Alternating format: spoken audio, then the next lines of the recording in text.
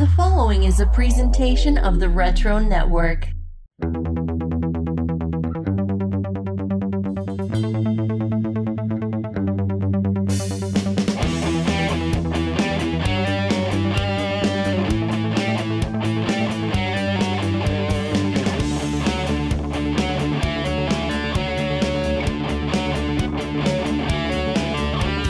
Greetings, geeks of Gotham and Dark Knight devotees. It's time to strap on your utility belts because we're talking about the Wizard Batman special publication from 1998. Letting you know that if I had a utility belt, it would be filled mostly with old 90s comic book trading cards. I'm Adam. And ready to offer tech support for the Batcave as long as I can take the Batmobile out for a spin. I'm Michael. And, swinging in from the rooftop tonight for our discussion is a special guest. Yes, someone that we've been hearing from lately. He's probably dealt with a few jokers in his day. He's a guy who once challenged Matches Malone to a game of one-on-one basketball before quickly realizing he was not the same guy from the 1992 Dream Team. It's Lee Markowitz. Thanks for having me, guys. Isn't that Carl Malone you're referring to? That's the point. He matches Malone. He thought it was Carl Malone. Huh? I think they're very different people. But here's the thing. We're going to be talking about Batman tonight, but we've got the man with us right now. Lee, we got to know where it all started for you, how you got on this crazy train of comics. So why don't you tell us your origin story?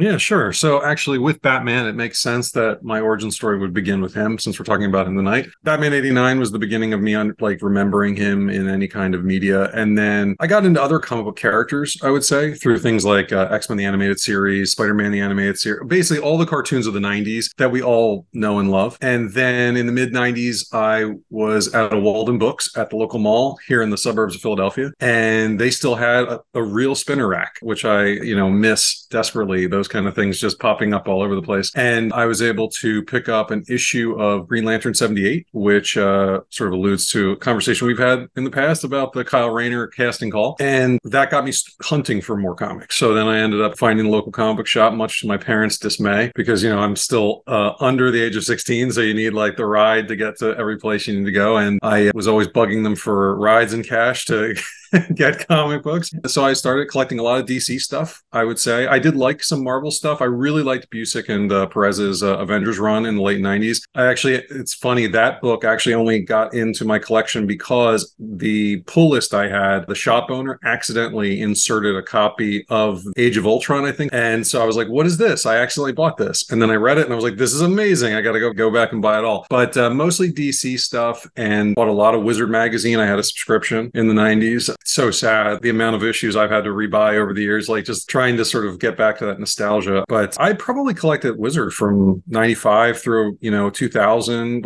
It was one of those things where I think the last couple of years, though, were definitely just the subscription had not been paid for. They just kept sending it, I think, to keep me on the rolls. You're just sort of like another, they can tell their advertisers they have a certain number of subscribers. But I had a lot of issues of Wizard, and that kept me in the loop on a lot of stuff that I otherwise would not have gotten into, because I wasn't the biggest Wednesday warrior. I was someone who would go into a comic book shop, and if I saw 4 or 5 issues of one kind of story, I'd buy that. And then I would do that a lot. That's kind of how I always spent my cash in a comic book shop. So I have a lot of stories over time, but I don't have other than Green Lantern and a big chunk of Legion of Superheroes, I do not have whole runs of anything. A lot of people have their whole collection of every Batman from issue 200 on and all that. I'm not that guy, but I've read a lot of the big stories, especially when trade paperbacks started getting popular. I was able to really get into more stuff that was harder to get hold of with just back issues and all that. Curious, can you think of a book you bought just because you read about it in Wizard? Was there a book that you took a chance on because Wizard was well, you got to check this out, that it maybe would have been outside your general interest? Yeah, gosh. I think it was Mark Crilly, I believe. It was a Kiko. Yeah, I think I got the name of that right. I couldn't remember the exact, but that one was one where someone had, I remember an article that talked about how that was like Star Wars meets like maybe Wizard of Oz or something like that. And the illustrations looked amazing. And I was getting more into black and white books at the time, like Bone and all that kind of thing. So I was much more open to those kind of, like, I think when I was a little younger, I would have been like, oh, it's not in color or something like that. But Akiko that's like, that came right to mind. That was one of those ones where they had a great review and I'm like, oh, I'll give that a try. And luckily, because I'm right near Philadelphia, our comic book shops, most of the ones from my childhood still in existence, and they are really great. So I was able to get things like that really fast, where you're like, oh yeah, do you have any Akiko? And they're like, yeah, we have the whole thing. I'm like, that's fantastic. Like, give it to me. So the last question I have is just, are you buying current books now, or do you mostly just go in back issue bins and try to fill in gaps that you're hearing about old stuff? Yeah, mostly old stuff. I'll go back to things that I didn't get a chance to buy when I was younger and didn't have as much disposable income kind of thing.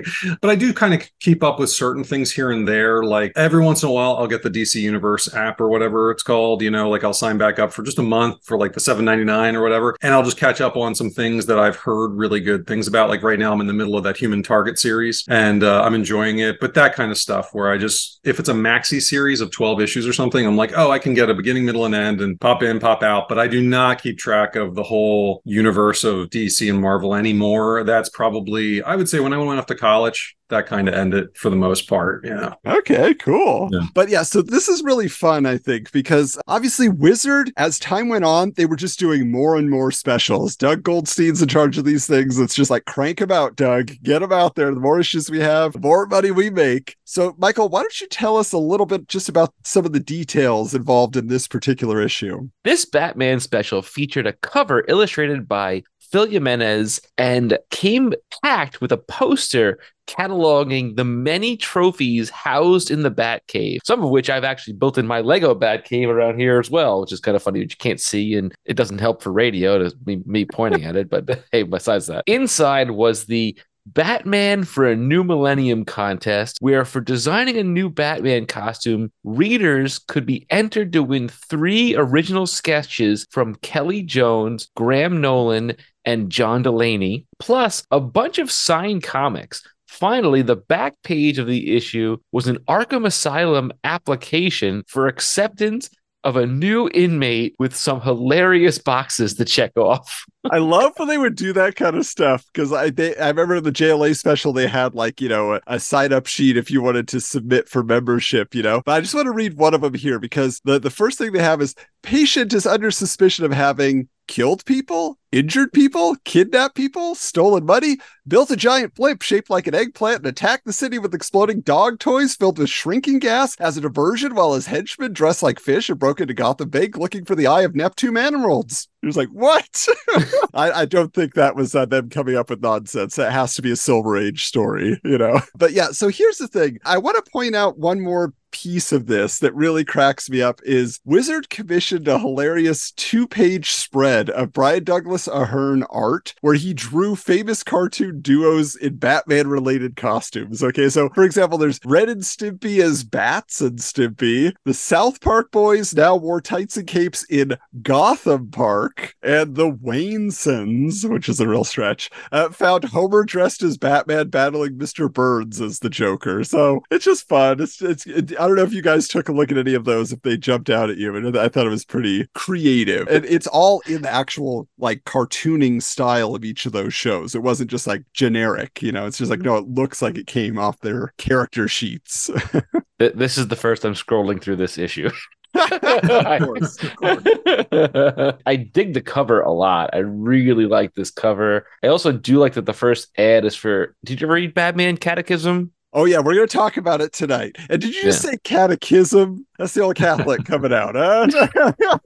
Batman goes to catechism. It feels like something they give out as an instructional manual. Whatever. Give me a break.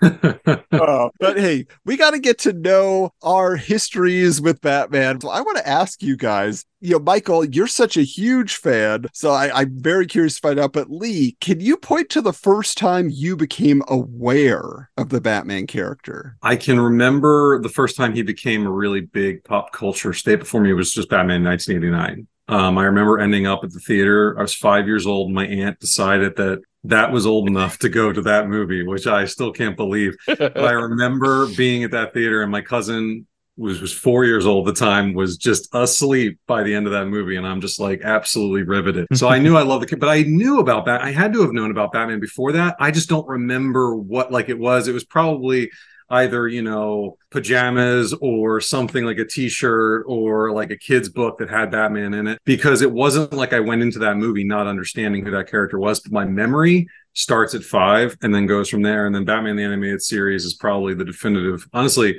the definitive take for the character in my mind, even more than the comics in a lot of ways. Michael, what about you? So, funny enough, I've been rewatching both the animated series and the Justice League cartoon recently. I don't know. I just felt like I needed something to watch or rewatch. But for me, the first time I was really introduced to Batman was definitely like the Super Friends cartoon and the Superpowers action figures, obviously, like without question. And then reruns of Batman 66. And then obviously like the definitive awakening, if you will, into Batman was Batman 89 for me in particular, because I was 7 at the time. My mom literally picked me up from the finishing of 2nd grade and we drove right to the theater. And as we got there, they handed us that catalog that had all the action figures and the different merchandise and whatnot. And I was flipping through it. And then I was like, Mom, I need to order things from this catalog. Those are the arc, I would say, that took me. Yeah, I gotta imagine those Kenner superpower figures were big for a lot of people. I think for me, like the earliest memory I have is Batman and Scooby-Doo, when they had the Scooby-Doo mysteries and they would always have a celebrity on. And in one episode, it was Batman and Robin. They were in more than one episode. They were in a couple episodes. Right. Yeah. I have the VHS tape somewhere. Yeah, I have 2 copies of it. And yeah, of course I do. And so, but I think that was it, because I was a huge Scooby-Doo fan as a kid. I had like this, stitched Scooby-Doo that was like in a frame on my bedroom wall when I was little. So that was a big one for me. And then I remember at some point I had a color form set of Batman, where you could put. I had one of those too. Yep. Yeah. So that was big. So there were a lot of like toys, but I also eventually during that time had a Batman cape. It was just like powder blue. I still have it to this day. I would wear it, but a little small now. but it was great. I used to just jump off the couch, wearing because I had a Superman and a Batman, but I think I wore out the Superman one, and the Batman I kept like more precious. I remember as a kid, probably as early as 4 or 5 years old, having that Batman or Superman Halloween costume with the mask you could barely see out of, the costume that was like almost like vinyl and you couldn't move in it. I used to wear it all the time. I love that stuff. It was crazy. It was just, he was a super marketed character. And like you say, the Batman 66 show was just on in reruns all the time. For us growing up, in the 80s and that era, we're definitely finding it that way. But he'd been around so long. Other people found out about him a different way. So, Michael, why don't you give us a little bit of Bat history here? The first time the world saw the Batman was in Detective Comics 27 in 1939, though for many decades, Bob Kane claimed sole credit for the creating of the hero at the request of DC editor Vincent Sullivan. It was definitely a group effort. As Wizard explains, Kane's initial champion had a secret identity who wore a domino mask, and he was also blonde hair. Do you know that he had blonde hair?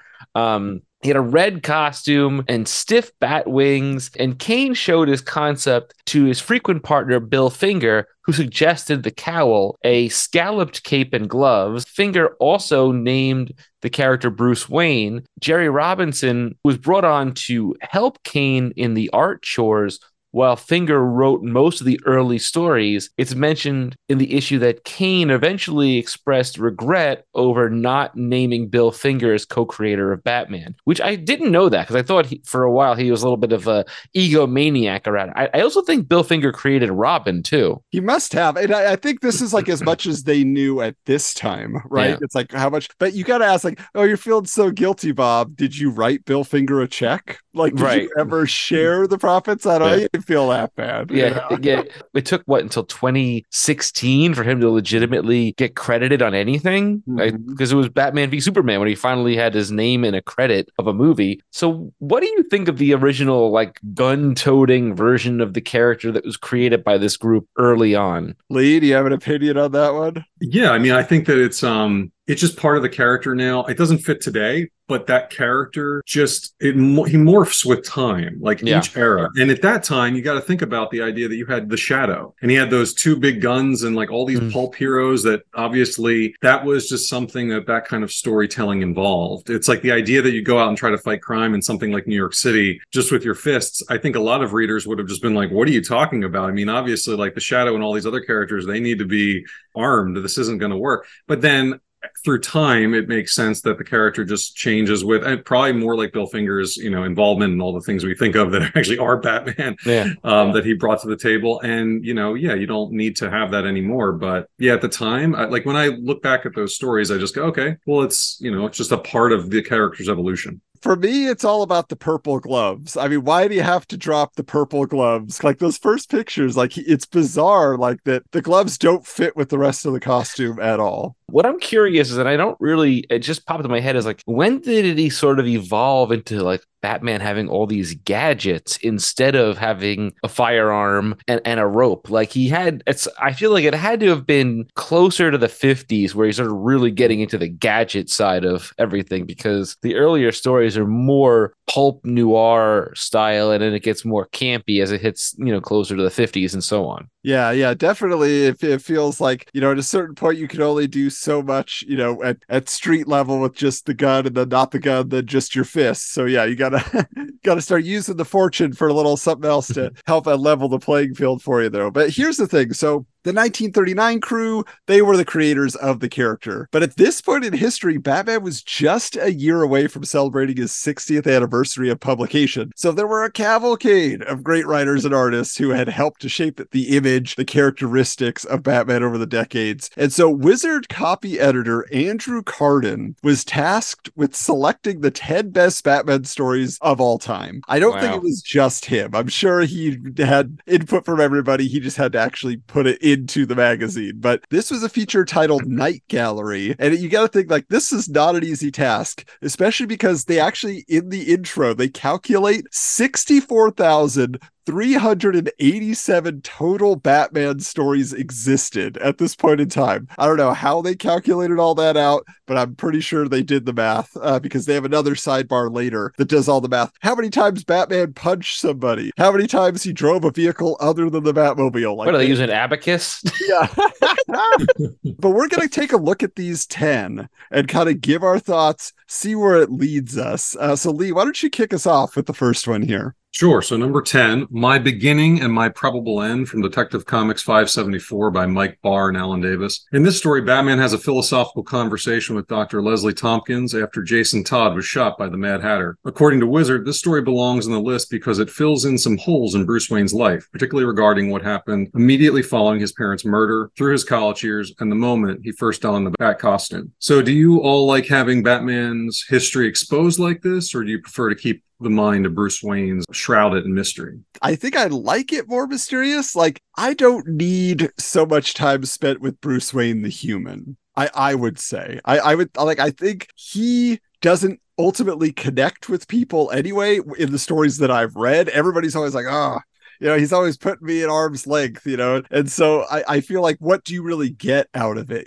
Dick doesn't like him because he's like, he was, a harsh father to me or whatever, and Tim's like, I'm just in awe, I'm lucky to be here, shucks, it's just like, I don't know. The other thing you get is the occasional banter with Alfred. But what do you think, Michael? So I honestly think that, believe it or not, and this happens long after this issue happened, when Kevin Smith did his brief run on Batman, that the Widening Gyre, I think it's called, there's a section in that particular story where Batman has a library of all of his journals in the Batcave, and his girlfriend at the time, or whatever, I forget what her name is, I'm blanking off the top of my head, but she finds the books and she starts reading all of them, and we don't see what she's reading, but she gets a window into who Batman is in her mind, or who Bruce Wayne is in particular. And I found that the most interesting, where it's a little bit obscure, but like there's glimpses of like there's like something deep down underneath, like that he doesn't even expose to the world, kind of stuff. That's what I like. Okay, what about you, Lee? What's your preference?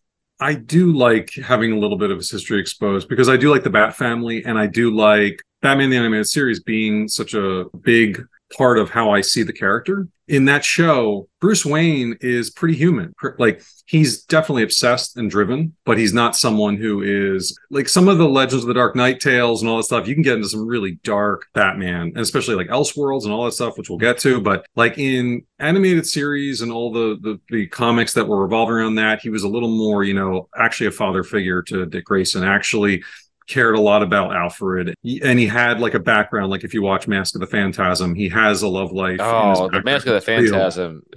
So I like those parts. I mean, I want Batman to be at the end of the day, at the end of Mask of the Phantasm, at the end of all those episodes, it's definitely still Batman's the driving force in his life. But I like that there are some other, you see sacrifices he's made to do this, that it has affected relationships, but also provided the fact that Robin's in his life, that he's mentored someone, that, it's not just all one thing for him. But if I have to just sit down and read something, I do like a lot of my favorite stories are the ones that are pretty much just him doing his thing. He never even gets out of the mask kind of thing. Yeah. But if I want a monthly comic, I do occasionally want to get into the background of him a little bit. Speaking a little bit of the animated series, and we'll get back to the list in a second, but there's a couple of episodes that are really Bruce Wayne centered in particular, and there is the one where the Mad Hatter kidnaps him and he has that like fantasy life, and like how his life without Batman, it feels wrong. That's one of the strongest episodes of the series, I think, as well as, do you remember the one where he faces Kyodai-Ken, the ninja? And like we see him as a young man, and we sort of like learn him as his training in martial arts and stuff like that, and like his sort of drive to be the best at whatever. I found those episodes very interesting of Bruce Wayne stories as well. Yeah, and I would add to that the Two-Face episodes, like from the first season, because you really see like the friendship he and Harvey had. He felt human in that for sure. I want to mention, I did read all of these issues that they mention here, and this one in particular is like essential. They're putting it on the list. It's a great primer, like for anybody's like, I don't know about Batman, like you give him this and it just kind of, it hits all the points, but in like a real thoughtful way. And so I think it's a fantastic piece. But Michael, why don't you take us into the next one?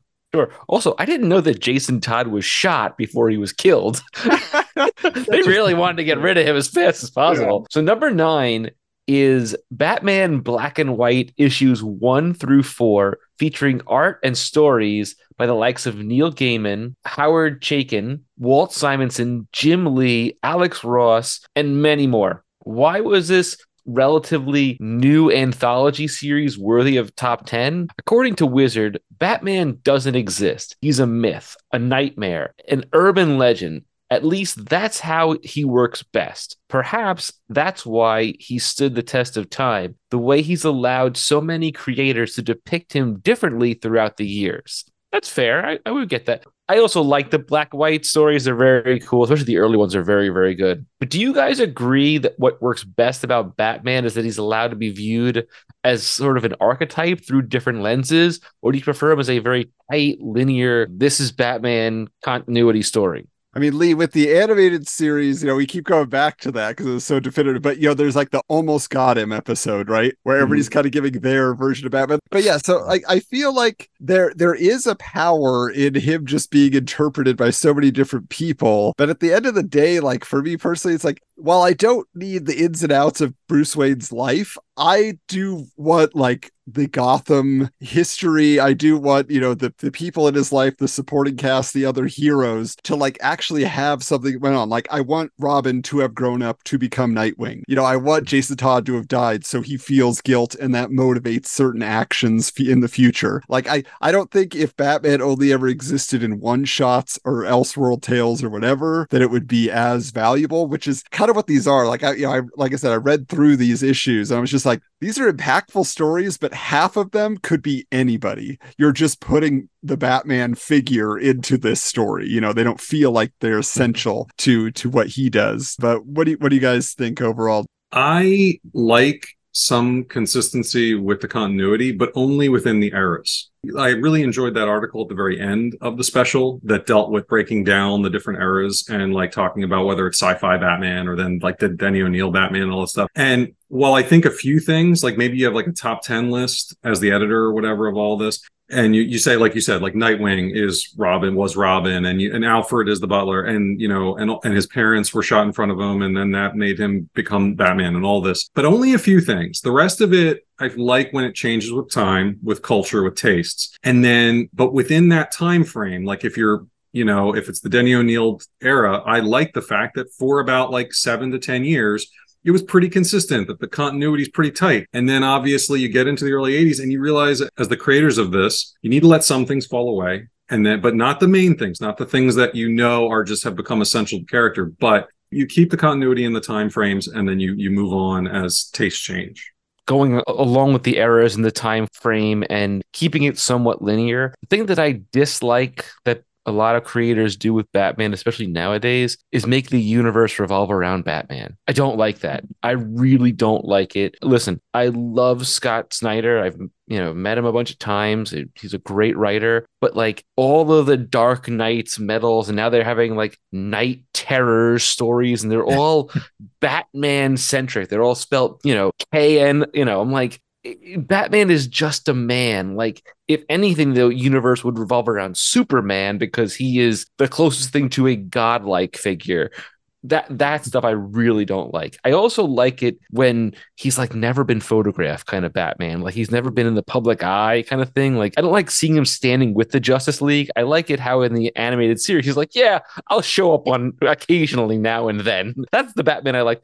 I don't want him standing there like, I'm Batman here. No, Batman wouldn't be photographed. I'm sorry. All right, well, let's get to number 8 here, which is The Rat Catcher from Detective Comics number 585 to 586, which I'm almost certain that James Gunn was reading at some point, and then he decided to put Ratcatcher's daughter in the Suicide Squad. But this was by Alan Grant, John Wagner, and Norm Brayfogle. And if you don't know, it's about a gas mask wearing villain who commands an army of rats using his high-pitched whistle, and he's trapped a bunch of people down in the sewers that he feels wronged him. Now, the story qualified for the list due to the fact that it, quote, examines an interesting aspect of the Dark Knight, his ability to adapt. Taking on a swarm of killer rats under someone's control is far from Batman's standard practice. These issues also show him making mistakes on more than one occasion, making the Batman much more realistic. So here's the thing. You're just mentioning the JLA there. And so I feel like since the Morrison era, a lot of fans perceive Batman as the infallible. He's always one step ahead everyone. He can defeat Darkseid because he's so clever. Like he's the ultimate hero in that way. But do you identify with that version of the character who's just so brilliant? Or do you need like a more human, grounded interpretation of the character? Do you like him making mistakes and then having to deal with that? I like him as the problem solver, the detective.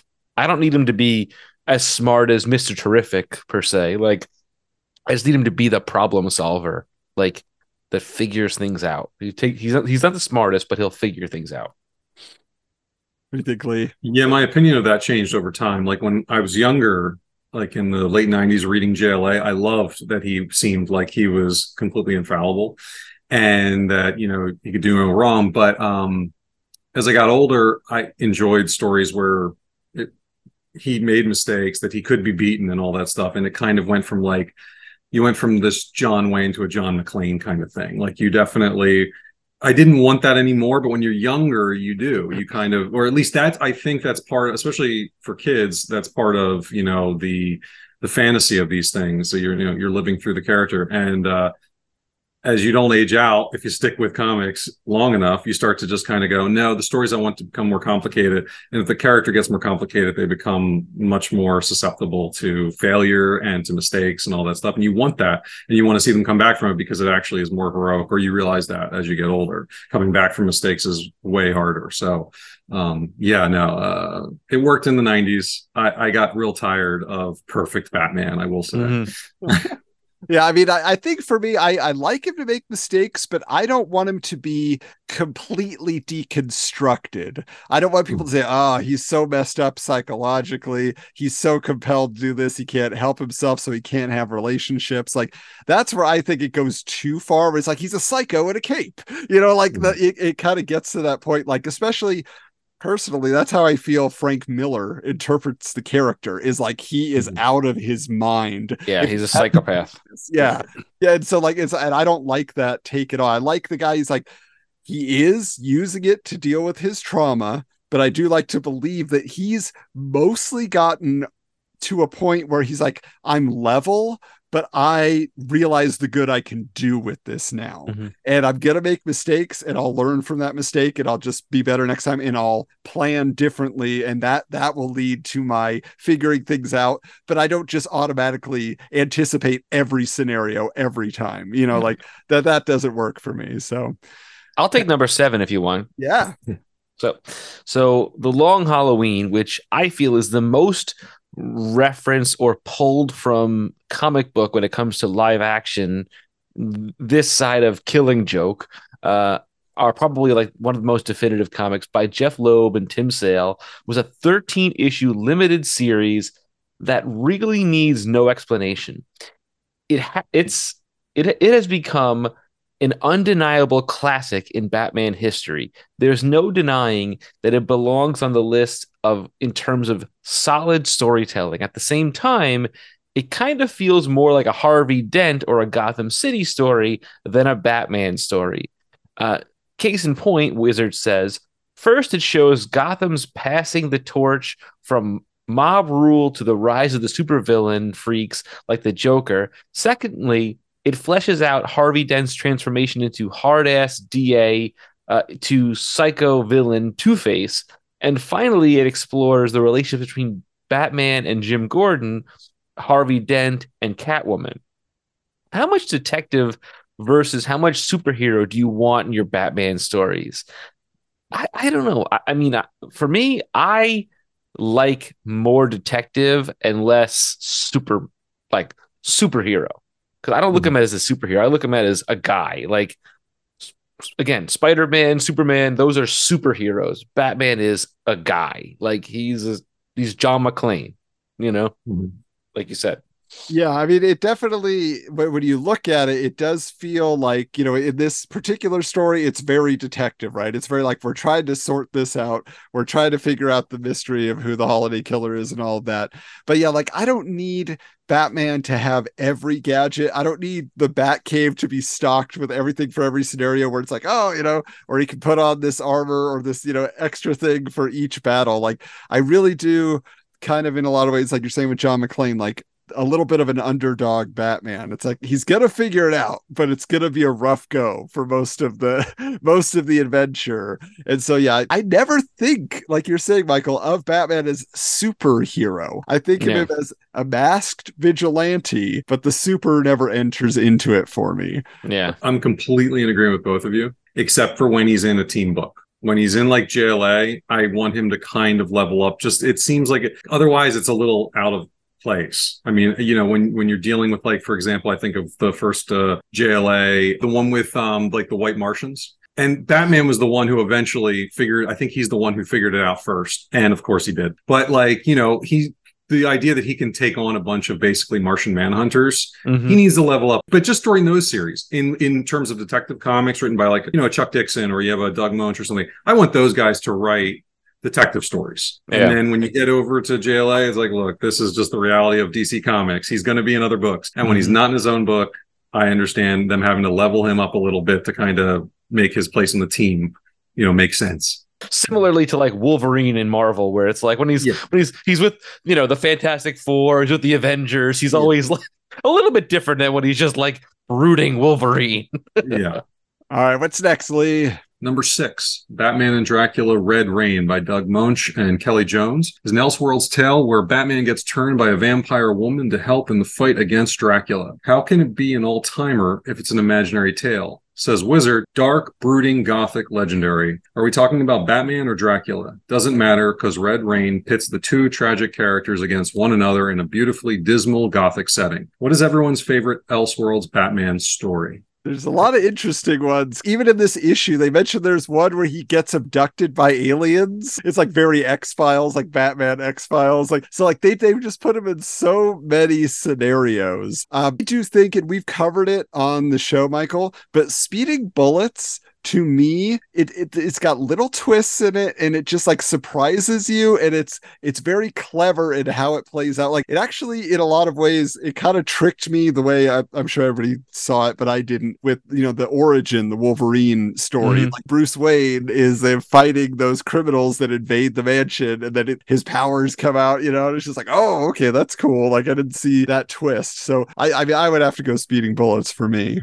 Speeding Bullets, though it may be my favorite, I think the best Elseworld story is Gotham by Gaslight. I love that take. I love the idea of like him against serial killers like Jack the Ripper. I'm like, I just think that's fascinating, and it just makes so much sense. Well, I thought that should have been here instead of this one. This one doesn't feel as big a deal, although I think they made it into a trilogy. They did like 3 of these stories. Yeah, it was a big deal. It was a big deal, and he evolves to be even more like vampire-ish as it goes further along. I do like the character design with the giant ears in this case. I don't know why.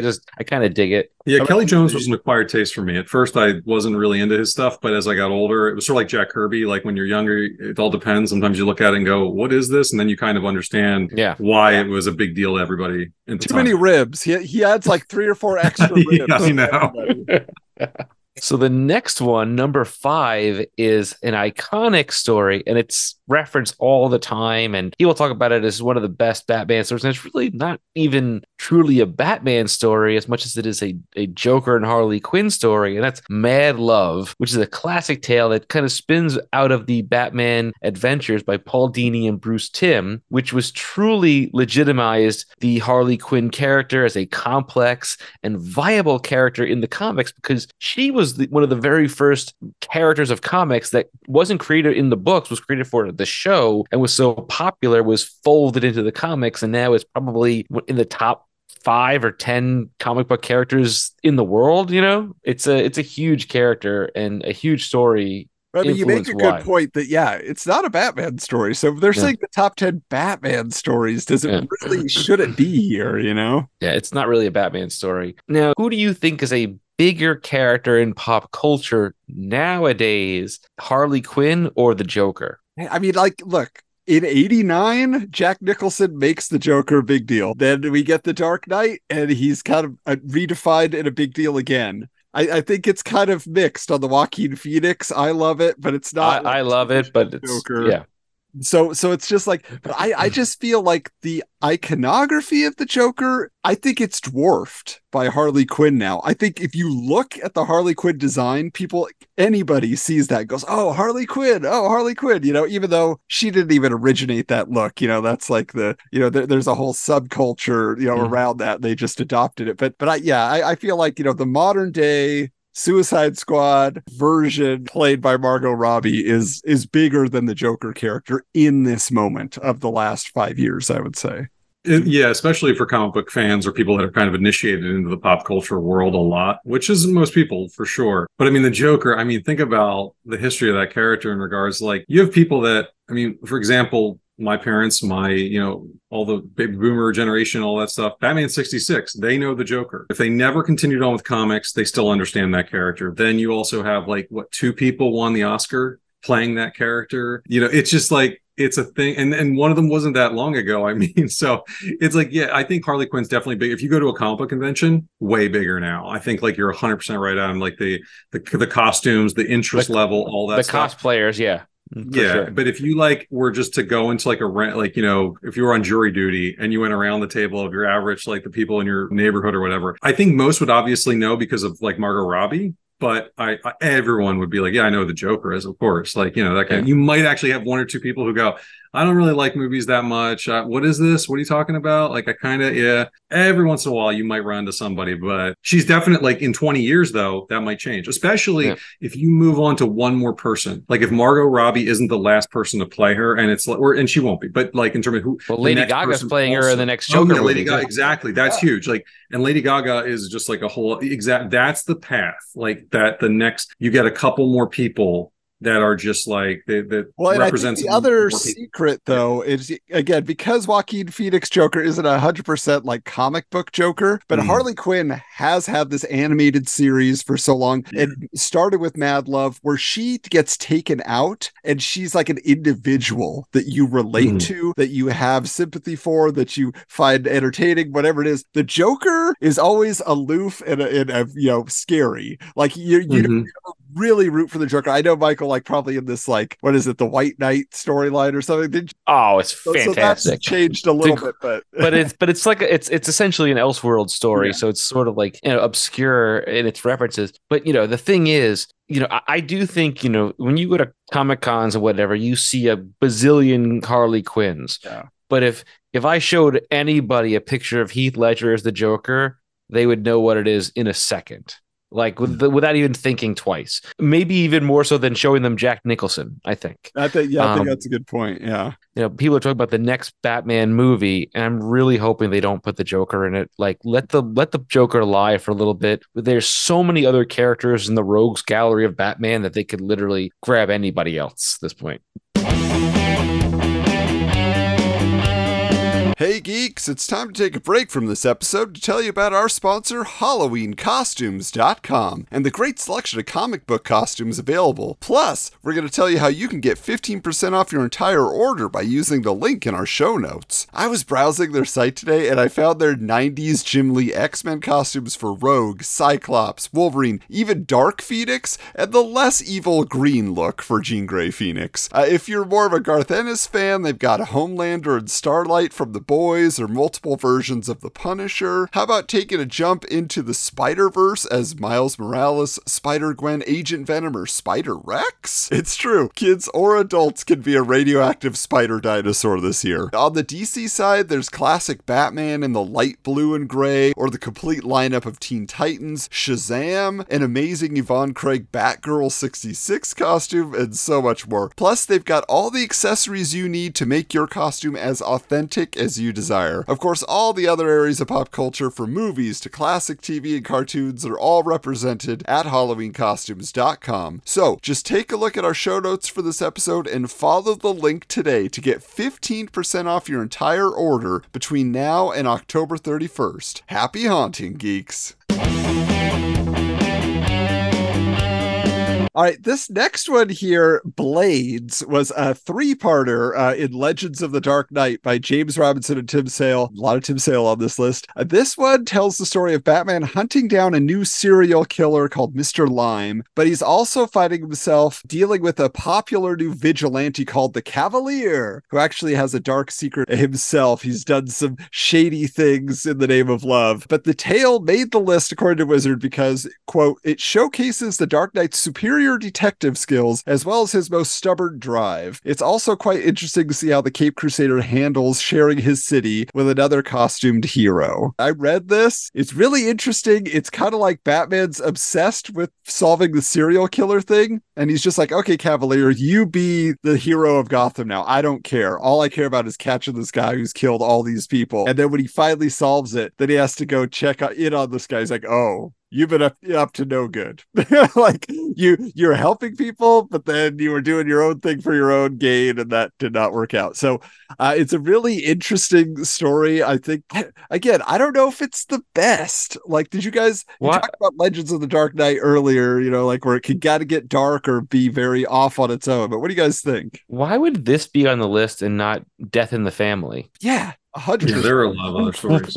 There are other Legends of the Dark Knight stories I would have put on before this. And I did read it this week as well, Adam, just because I saw the list and I was like, I think I only picked about 2 or 3 of these where I was like, oh, I really should check that out. I hadn't gotten around to it yet. And that was one because it doesn't make much sense on this list in a weird way. But the reason I picked it up was because James Robinson wrote it and Tim Sale drew it. And it's like they would become an all-star team later on that decade. At the time, they were still cutting their teeth. And you kind of feel that. I mean, there were some things like the whole love story aspect where he's just like, all of a sudden he falls in love with that woman and he'll do anything for her. And you're just sort of like, what is this story? Where is this go? Maybe it was because it was only 3 issues or something. I think he needed another issue or 2, something like that. I don't know. Maybe so. I don't understand why this and Mad Love are on the list. But like I said, there's no Death in the Family. There's no Bane, Batman breaking his back story. Mhm. Like, there's no Denny O'Neil stories on here. There's no Neil Adams. I'm a little confused by that. Wizard definitely had its preferences and its biases. And I think at this time, especially because The Long Halloween was so big,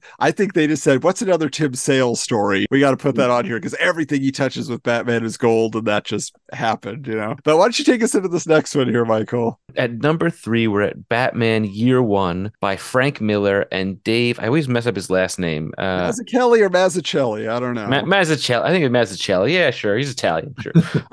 If you've never read it, it's basically the story of young Batman trying to get his footing as a vigilante. Aside from some unforgettable imagery of Batman, it does feel like the most relatable and interesting character in this story is Jim Gordon trying to acclimate to his assignment in Gotham while surviving the corruption of the police department. So the funny thing about this particular story is a lot of the movies you see nowadays are based off of Year One. They all pull references from this all the time. Let me ask you a question, guys. How essential is Jim Gordon to the Batman mythos? Like if he was never in the universe, would Batman still be able to function?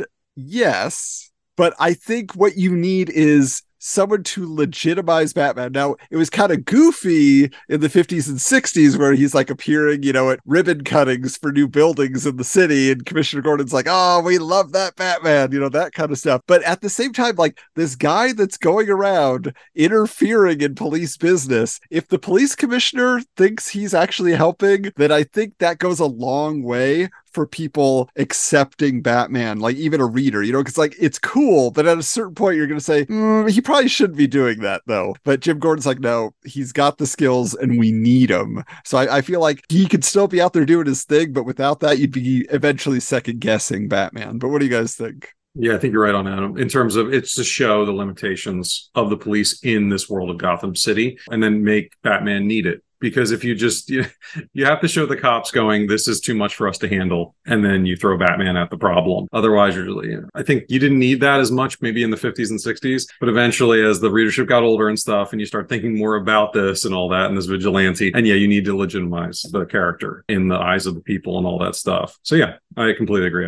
My biggest gripes that I have, aside from Batman and Robin, the movie, in those first 4 movies, they just never utilized Jim Gordon to any extent whatsoever. Like, they don't know what to do with him in those movies. And I think it's a big disservice, whereas they really figured out how to pay that off in the Dark Knight trilogy and in the Batman of having this sort of kind of like simpatico relationship between the two of them in a way, I especially liked it, what they were doing in the Batman. Like, I think the whole thing, like where he's kind of giving him an out and he's doing different things. Like, I think that's fantastic. Actually bringing him in on the investigations. Like, yeah, that was cool. All right, what's next, Lee? Yeah, number 2, The Killing Joke by Alan Moore and Brian Boland. Exploring a possible origin for the Joker before he donned the persona of the Red Hood, Moore actually creates some level of sympathy for the clown prince of crime in the flashback segments. Meanwhile, in the present-day story, he lays out one of the Joker's most twisted acts ever, shooting Barbara Gordon through the spine and paralyzing her, then sending the pictures to her father, Commissioner Gordon. It definitely feels essential in that the events of the story inspire Barbara's transformation from Batgirl to Oracle, a heroic role where she makes an even bigger impact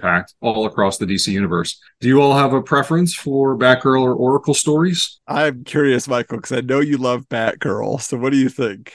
I mean, I do like the character of Oracle and especially like how they use her with Birds of Prey. But if you haven't read the Gail Simone run of Batgirl in the New 52, you're missing out because that is some of the best storytelling I've seen in 20 years. It's amazing. I prefer Barbara Gordon as Batgirl personally. I mean, I'll concur in that. One of my favorite just books ever, series ever was Batgirl Year One. I love everything about that. And so I think that's like a fantastic version of her. But I personally feel like Oracle is a much stronger character. There's much more you do with that character because we already have a Batman, we already have a Huntress, we already have all these other Gotham heroes in capes and tights. And I feel like to give her that unique role, she's doing what nobody else can. She knows what nobody else knows. She helps in ways that nobody else does. I just think Oracle is like just a fantastic transition for that character.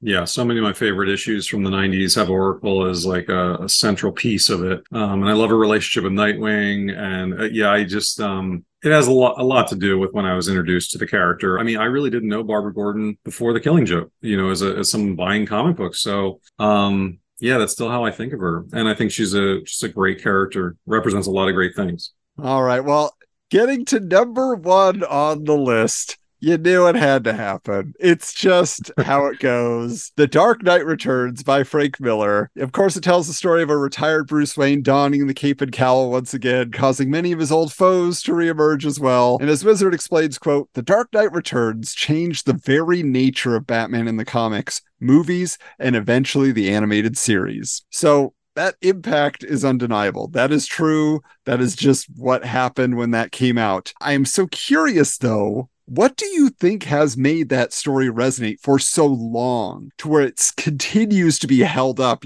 right there next to Watchmen and everything else? They were coming out concurrently and people just say, and this is Batman. And in pop culture, people are like, oh, this is when Batman got cool, which I don't know if I agree with, because if you go back and read the Denny O'Neil era, it was getting dark. It was getting violent. It was getting intense. And then Frank Miller just amped it up and took it again, like we said, to Psycho levels where Batman's just like, okay, he's just taken it too far, I feel, in The Dark Knight. But what do you guys think about the story? You're absolutely right about Denny O'Neil and those stories getting darker. So why was it that this was the thing that everyone points to as being sort of Batman becoming more mature, or being written for a more mature audience? But I guess maybe part of it is comic book shops. You do add in Watchmen. I think that it was sort of like the audience was primed for something because they had just come off of a year of Watchmen. So they're like, okay,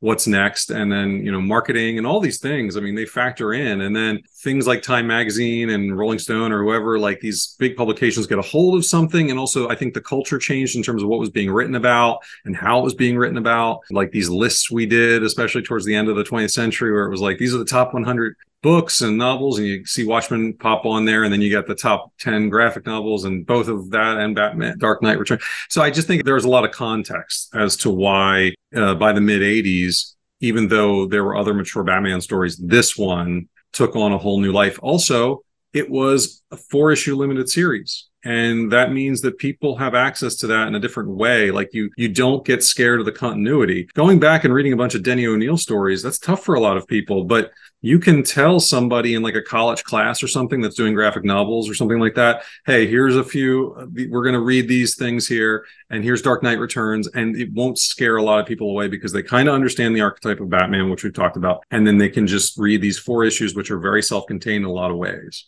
Do I think it is as definitive as it once was? No. I do think that, the covers for each individual issues are very iconic, especially the first issue in particular with that lightning bolt. It's very iconic. It stands out. And, I feel like it hasn't aged as well, especially because they did so many sequels since then. Like if they had just left it alone, like just told this story, great. We don't need Strikes Again. We don't need, New World Order and all these other ones that he's done over the last several years. If they just left this alone, that would have made it hold higher rank for me than something like Long Halloween or Killing Joke. But because there's been so many sequels that just kind of deteriorate it, it just doesn't hold up for me as much. Yeah, I feel like it is of its time. It's so 80s. Like it's right Reagan era 80s. Like that's what it is. Ronald Reagan is in the book. You know what I'm saying? Like, no.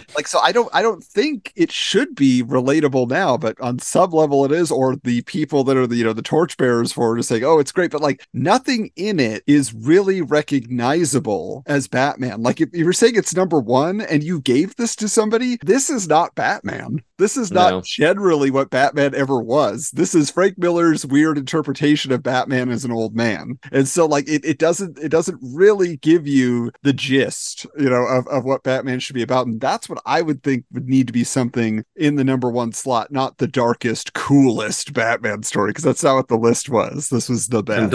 And don't even get the diehard Superman fans started. That is not Superman at all. Yeah. No. I'll just throw this out there. If there's any other stories that you feel like, because we kind of already mentioned, death in the family and stuff like that, but is there anything else, pre 1998, because this is what they had to work with, that you feel should be in there? Something that you're aware of or that you've read that you're like, well, I mean, this arc, this would have been one of the best ever. This book, Greatest Joker Stories Ever Told, the expanded edition. I had this when I was probably 12 years old, and I think it was published in late 80s and probably to coincide with the movie. And I read every story in here a million times. And the one that I'll always remember is The Laughing Fish and the Sign of the Joker. Oh, The Laughing Fish, yes. Steve Englehart, Marshall Rogers, and Terry Austin actually did the inks, which when I hadn't looked back at that until recently, I was like, wow, Terry Austin did the inks on this. That's awesome. And it explains why it looks so amazing. It's such a good story, Silver St. Cloud, all these characters and everything like that. So I loved it. And also that turned into a great episode of the animated series. So that was a story that I was like, I don't know if it belongs on the top 10, but it was a personal favorite of mine. I mean, I would agree, because the 80s edition of that collection, the original one, was like the Brian Boland cover with the laughing fish on it, so like 100% they thought it was worthy of making that something that people would pay attention to. So yeah, that does feel like a good one. I also think, it's not necessarily an arc, but Batman #1 from 1940 is the debut of the Joker, Catwoman, and Robin in one issue. Like, that's huge.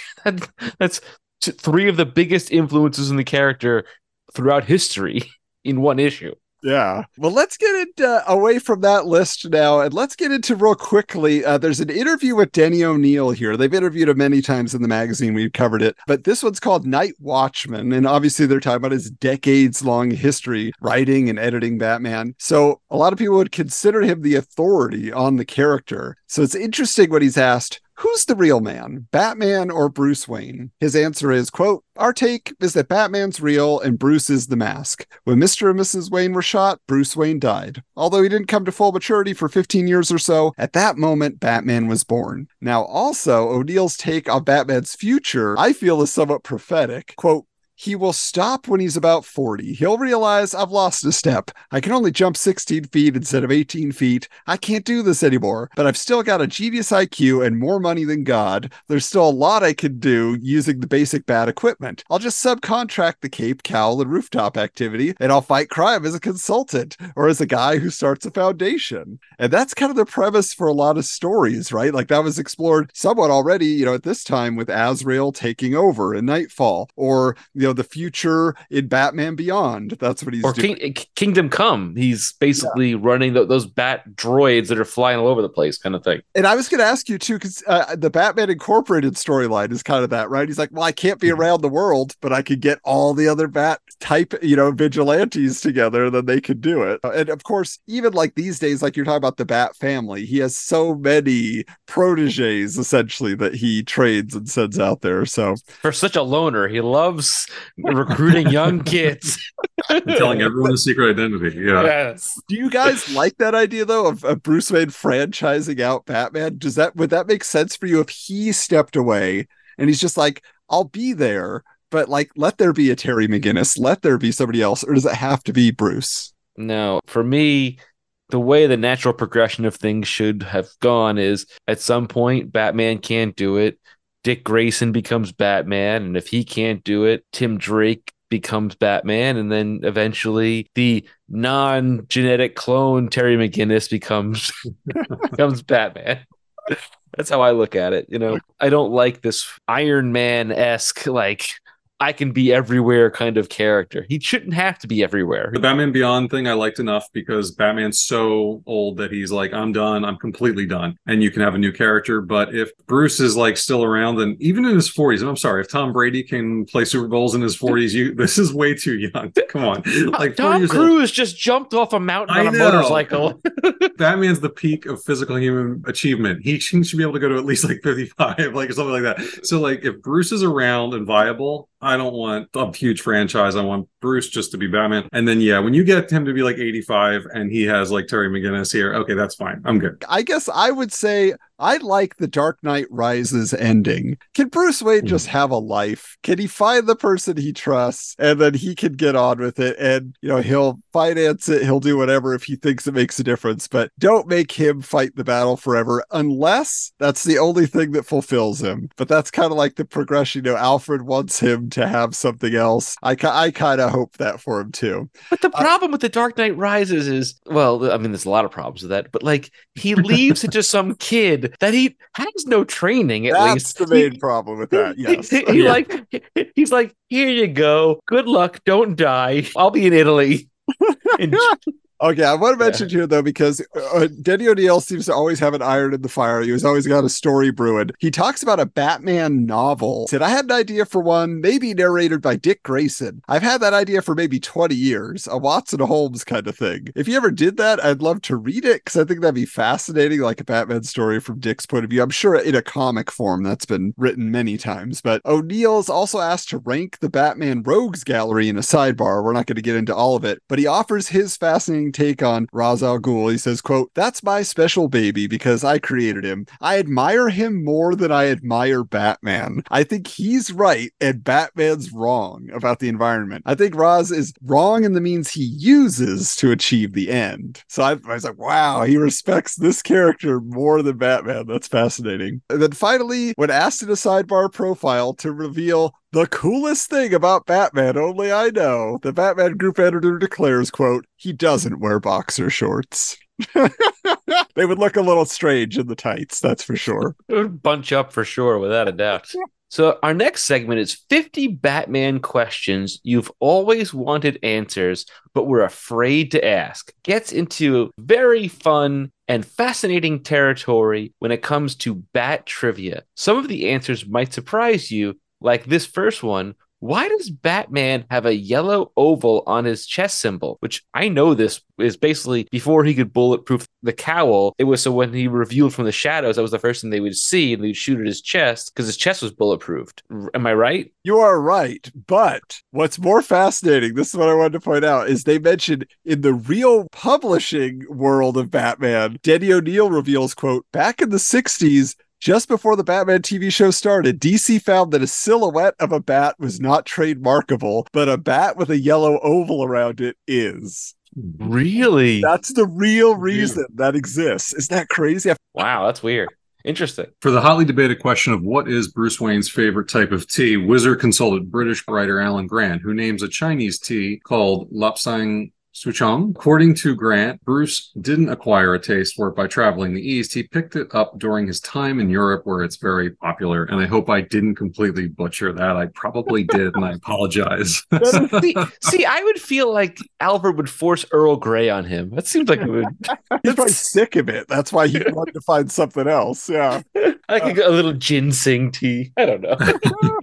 All right. Now, the origin of an iconic piece of Bat Universe equipment is inquired about with the question, who made the bat signal? Well, according to Batman editor Scott Peterson, it had never been revealed in current continuity at that time. I would love to know if by now that has been revealed in some major story. Do you know about it? Yeah, Jim Gordon made it. He just made it? He banged out a bat out of metal and put it on there? Mm-hmm. Yeah, he made it. Yeah. They say in Batman 89 that Batman gifted it to them, but in comics, they say that Jim Gordon made it as a way to contact him. Oh, because they don't have the red bat phone in continuity in comics, but that was the way that he would send an alert to Batman that he needed help, or at least deter criminals from doing bad things, kind of thing. Getting back to the topic of Batman franchising out his own persona, it's asked, what does Bruce Wayne do during the time Dick Grayson stepped in as Batman during the Prodigal Son storyline?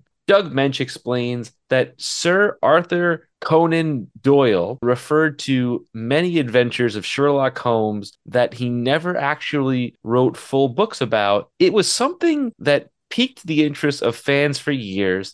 The idea behind Prodigal Son is the same as that. We may or may not ever know the story of what Bruce Wayne did during this time. Yeah, so a lot of unanswered stuff. That's a real, like a real political, like a phone it in kind of answer. Like, I don't know what he did.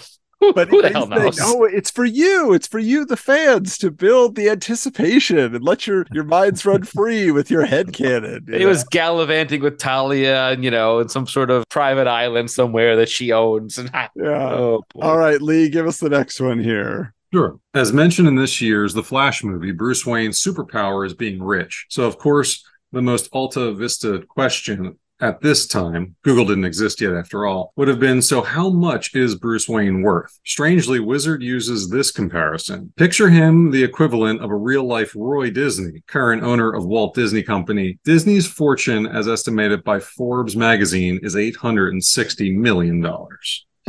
Roy Disney, Bruce Wayne. And to correct you, Google was created in September of 1998. Oh, so this is before though, because this is like February of 98. Oh, okay. So we're early. Okay. We're right. Yeah. Early. That's crazy though. Close. Yeah, there you go. Next up, whatever happened to that child Talia had with Bruce Wayne? Denny O'Neil declares, quote, in revised continuity, the kid doesn't exist. If his child were to exist, Bruce Wayne would feel a compelling responsibility to be involved in the child's upbringing. As a result, the son of the Demon graphic novel was considered an Elseworld story at this time by O'Neil. Of course, that wouldn't hold forever. Now we got Damian Wayne up the wazoo. He's all over the place. Michael, you like him? Ugh, no. Only time I like him is actually in the Super Sons story with him and John Kent, and in Kingdom Come. I kind of like him in that. You didn't like him when Dick was Batman and he was the Robin? Oh, I hate that. I hate that Grant Morrison run. Oh, it's so bad. Other than the Batmobile being kind of cool, that I just didn't dig it at all. I didn't read a lot of Damian, but I was reading like everything with the New 52 for like the first year. I gave a lot of things a chance. And that Batman and Robin book by Peter Tomasi, I actually thought was pretty good. And Damian wasn't as annoying as I was anticipating he was going to be, but that might have been just really low expectations.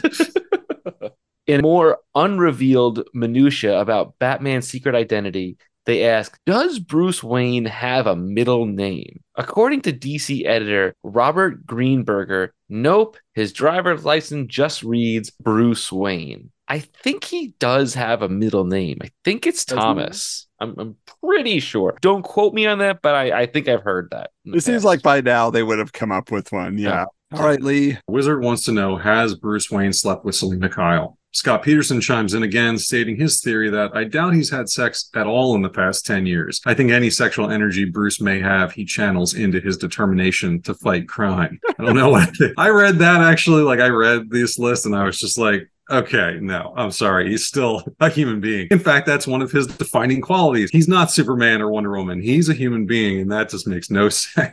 I feel like during Hush, he would have, yes. Come on. And that just happened. I feel like, there's subtext to the fact that, gee, Catwoman is now in the Batcave. I feel like something would have happened that he, revealed his mask. Hey, guess what? Well, we're here. There's a giant penny back there and a dinosaur. Well, why don't I go back there for a few minutes? I mean, if Superman did it in Superman 2, then I just feel like Batman's like, hey, there's my okay for that. Finally, we have arrived at the most important question of all, though. Does the Batcave have a bathroom, or do they have to go all the way back up to Wayne Manor to take a leak? Peterson exasperatedly answers, quote, don't you read the stuff? Comic characters never have to go to the bathroom. But Wizard suggests that although Bruce would likely have installed the proper facilities down there, quote, an underground river runs through the Batcave, which should take care of even the mightiest of emergencies. I would say that's quite an ejector pump they got to put down there to shoot that up to the sewer. But a lot of the Batcave has little hangover little cliffs, and there is a river. You just, pee over the side, I guess. Well, Lee, why don't you take us out with this last bit? This special issue was timed to promote the 2-month Cataclysm crossover event going through all the Bat books in February and March of 1998. So as we close out, we're going to discuss our thoughts about this storyline and the events that it set up for the next few years, eventually leading into No Man's Land. For those not familiar with Cataclysm, a 7.6 earthquake hits Gotham and reduces the city to rubble, including Wayne Manor and the Batcave. Anti-heroes like Huntress Huntress and Catwoman help out where they can, while Robin and Nightwing do their best to find a way into the city to save the day. Batman has hard enough time getting off of the Wayne estate and into the downtown area, especially after being buried by falling rubble. Of course, there are many opportunistic villains who take advantage of the chaos for their own financial gain. What do you guys think of this setup for a crossover event? Have you ever read any of the Cataclysm tie-ins? I have. I actually like this more than the No Man's Land story. And I'll tell you why. The No Man's Land story goes on for so long. There's so many volumes of it. It's like too much. And there's too many tie-ins. Like this is a little bit more concise in its thing. And I would have been fine with that. It just goes on forever. You know, the only thing that I like about No Man's Land is there's a time where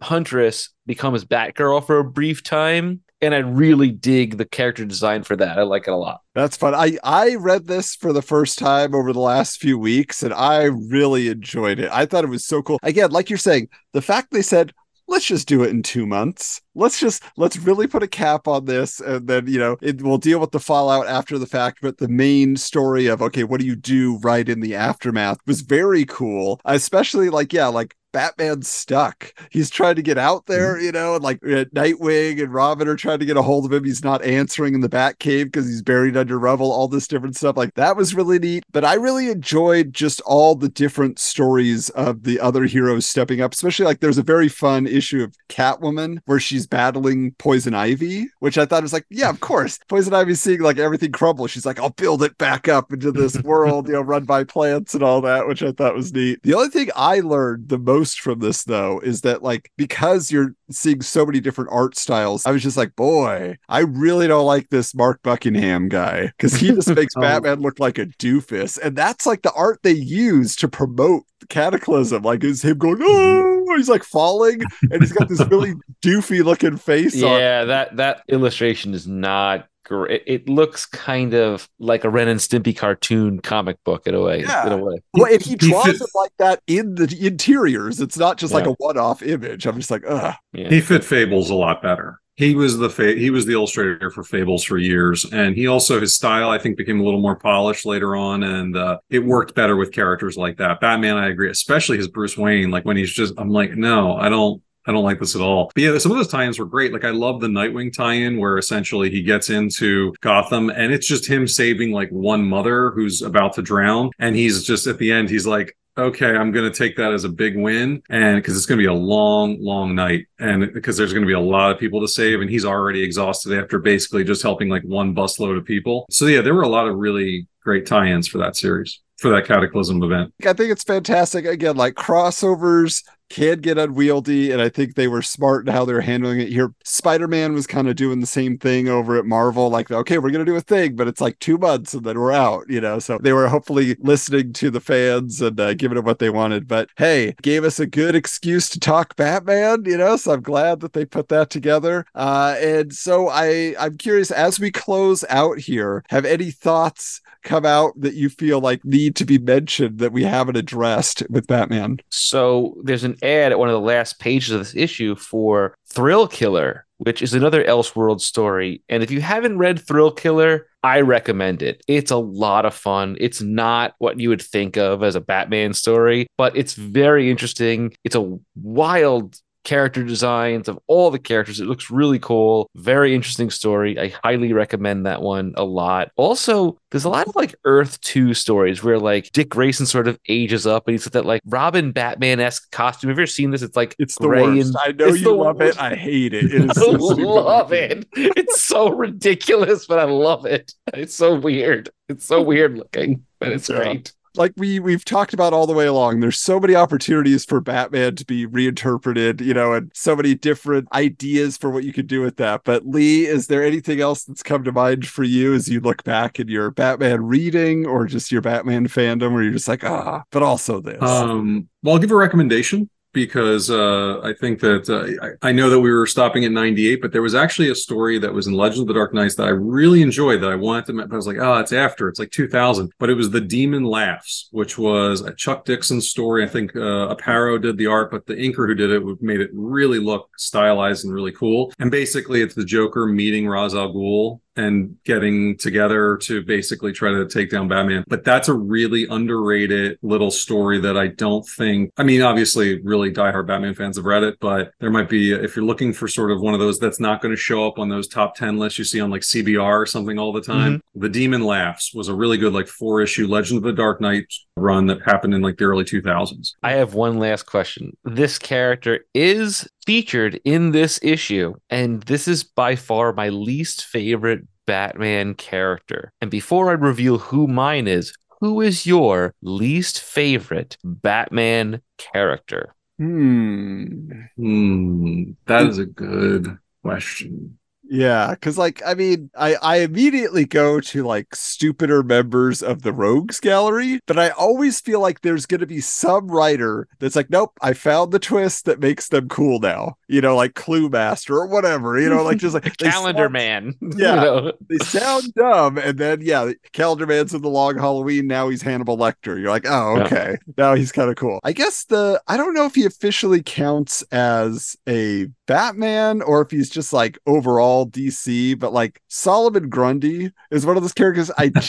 They put him in these stories and he always is just there, and then he wanders off and he might strangle somebody, he might do something. Like he just always feels like Lurch from the Addams Family who does nothing. Like I'm never interested to see Solomon Grundy. He's Eeyore and Lurch combined. Yeah. Thanks for noticing me. What about you, Lee? James Robinson did include a version of Solomon Grundy in Starman. He's excellent in that. Like he's one of the few writers that kind of did something interesting and original with him. I'd say Jean-Paul Valley. I mean, I still hold a grudge from that time in my life when I was a kid, and I just hated that whole Asbat. And there's a reason, like Denny O'Neil, I think even mentions in the special about how the backlash to that character was so great that they cut the whole storyline short. They were like, we gotta get Bruce back now. So I mean, he's like the Wesley Crusher of this whole like where you're just like, okay, we know which character needs to go immediately, like as soon as we can get them off the show. Okay. So I'll reveal mine. Yeah. The character that I hate the most is Batmite. I can't stand Batmite. I hate that character so much. So stupid. Ridiculous. I mean, I'm amazed, like Batmite, because he's so funny that he started in the comics, obviously, but then like Filmation did that cartoon, and then they put Batmite in the cartoon. It's like it was tailor made for us, you know. But I mean, yeah, that's pretty hilarious. I don't know. I did want to mention one more, just as we're going out on recommendations. As I was reading, I just wanted to read like the era of Batman that I feel like I've not spent a lot of time in, which is the 80s. And so I was reading the first introduction of the KG Beast, and that like 10 Nights of the KG Beast or something like that, and it is a really cool story. I think Michael Barr wrote that, but I really, if you've never read it, like it's intense and it's violent and there's a lot going on in there, but it was really well done, and it had the detective stuff, it had kind of the more superhero, little bit of gadgets and all of that. It was a good mixture of Batman that I felt really played to the character's strengths. So it's cool. But hey, Lee, thank you so much. Thank you so much. It's a pleasure. Yeah, thanks for having me. And you want anybody to find you online? The only thing I keep, I usually just use it to follow comic book stuff on Instagram, but that's Archive Worthy Comics. That's where I follow the podcast and all that stuff. All right. Well, great. And hey, we want you to stay in touch with us, so you know where to find us. Where are we? We're on Instagram at Wizards_Comics. We're on X. Oh, we're still at Wizards Comics. You can find us on Blue Sky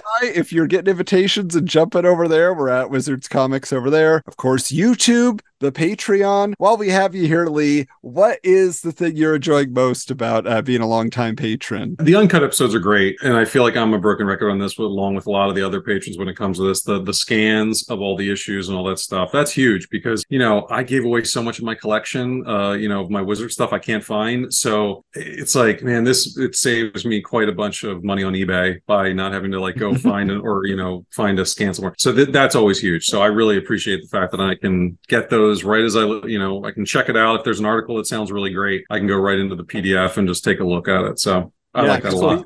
We just hit the highlights on the episodes where we're not talking about every single detail. So there's a lot that's still in each issue that you can enjoy if you're a patron over there. So definitely glad to have you join the ranks. But hey, until next time, keep your books bagged and boarded.